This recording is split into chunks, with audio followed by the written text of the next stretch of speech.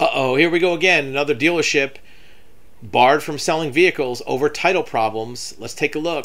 This dealership in Kansas had an $87,000 default judgment for complaints about the dealership failing to provide title to buyers. In addition to that, they failed to pay off outstanding loan balance on trade-ins, resulting in consumers having 2 car payments in no titles. This is a big deal. And here's a big red flag. The dealership allegedly, this is all alleged at this point, there's no proof, they sold that vehicle that they didn't pay off to a protected consumer without paying off the trade-in. So this is an often overlooked reason why dealerships have title problems. If you take in a trade-in that has a lien on it, let's say it's a 2019 Toyota Camry, somebody owes $20,000 on. So you take in that trade-in. You're supposed to pay off that $20,000 loan. But what if you say, well, I'm not going to pay it off right away because that $20,000 is real money coming from my bank account. What if I just sell that car to somebody else, don't pay off the loan right away, let them drive it, and then eventually, when I get the money, I'll pay it off. But what if you never get the money? What if you use that $20,000 for payroll or for rent or for some advertising? Now, the person who bought the car paid you whatever they paid you for the car. Maybe they paid you $25,000 for that car.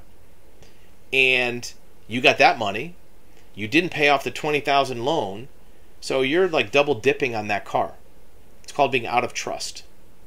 And a lot of dealerships do it when they run into money problems because it's an easy way to get some extra financing without having to go to a bank. You already got the financing. It's somebody else's car loan. Now, if you're the person who traded it in, you have a problem because your car loan is not being paid. You might get late payments. It's going to hurt your credit.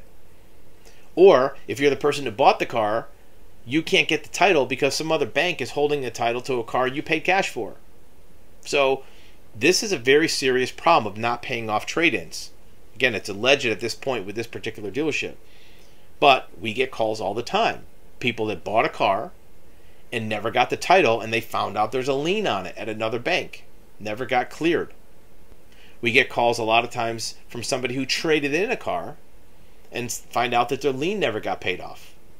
So anytime you're doing a vehicle transaction, buying or selling, make sure if there's any liens involved that they get cleared from the title record. Even if you show that it was paid, the bank getting the check for it doesn't clear it from the title record unless proper documents are signed and submitted to the DMV.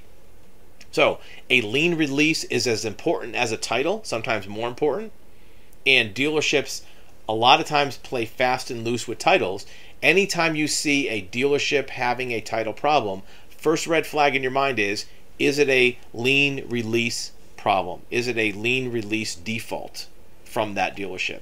And if you look at that option first, it might point you in the right direction of solving that title problem.